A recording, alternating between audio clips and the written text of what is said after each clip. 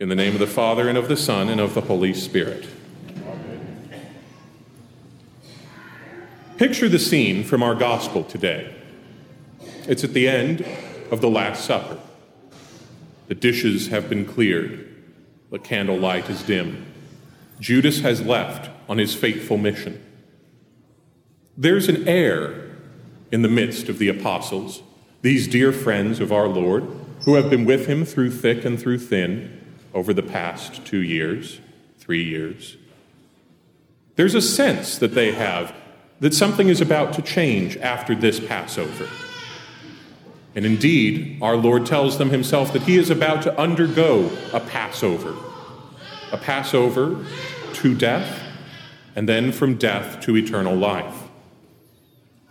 You can have a sense, perhaps, from when we celebrate special meals, you know, those bittersweet moments that you want to just capture in amber. You look around the table, you see your loved ones, dear family or friends, everyone enjoying themselves. If you're anything like me, occasionally you just wish you could freeze that moment. Because you know that things will change.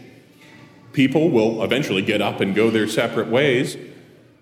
And inevitably, the course of life, with all of its ups and downs, with all of its joys and sorrows, will change us, will take us on Passovers, good and bad.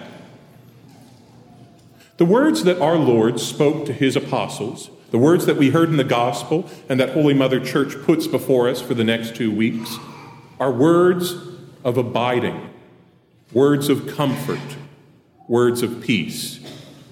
They're the words that Jesus gave those who were his closest friends to help them understand what was about to happen to them, to give them a reservoir of grace and truth, to help get them through all the trials that awaited them on the other side of those cenacle doors. Jesus speaks to us in this gospel. He talks to us in an immediate and powerful way, for we have been called to his friendship as well. And we often feel like things are undergoing Passovers in our lives all the time. Some of them are joyful. I think of ordinations and weddings, new births, new jobs, new opportunities. But there's also the sorrowful Passovers, sickness and ill health, death and distance, the ways in which friendships can wither and families can grow apart. And these are Passovers too. What are the Passovers that are on your hearts today? What transitions are you going through now? What's in your heart and in your mind as you walk through these church doors and gather around this altar? The words of Jesus are meant for us. We're meant to abide in his love. He tells us in this, the beginning of his discourse, I give you a new commandment, love one another. Somehow, some way, God's grace is making it possible for us to experience Jesus' love so powerfully that it will change the way we love others. That we won't love them with selfishness and self-assertion, with neediness and grasping claims, but rather we'll love them the way Jesus loves us, with total self-sacrifice, with generosity, with that true spirit of love that's perfectly pictured here on the crucifix. Jesus gives us hope that we too can enjoy communion with him and with one another, that we can have peace of heart through all the Passovers that are passing through our lives. Jesus gives us the words we need.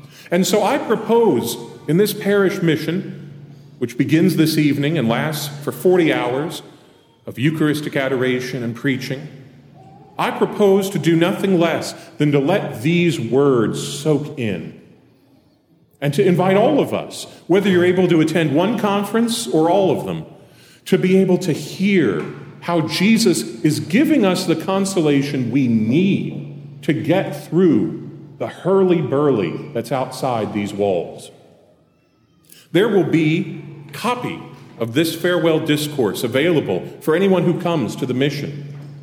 It contains simply the text of John 14 through 17, basically picking up at the end of today's gospel.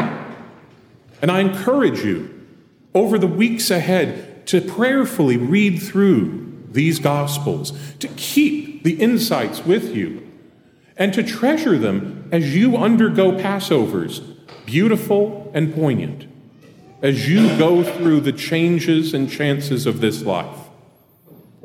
Our Lord is inviting us at this Eucharist, at this Holy Mass, to be joined to Him, to be united to Him, and to be able to place all of our lives, all of our worries and our sorrows, all of our hopes and expectations, all of our joys and our glories, to place them on the paten and in the chalice, and to have them transfigured by being united to Christ's perfect sacrifice of love. As you approach to receive our Lord in Holy Communion today, as He comes to abide in you and with you, ask Him for the grace to love with His own love. Ask Him to consecrate you in truth. Ask Him to make you His friend, united in the friendship of the Trinity, to whom praise and glory be now and forever. Amen. In the name of the Father, and of the Son, and of the Holy Spirit.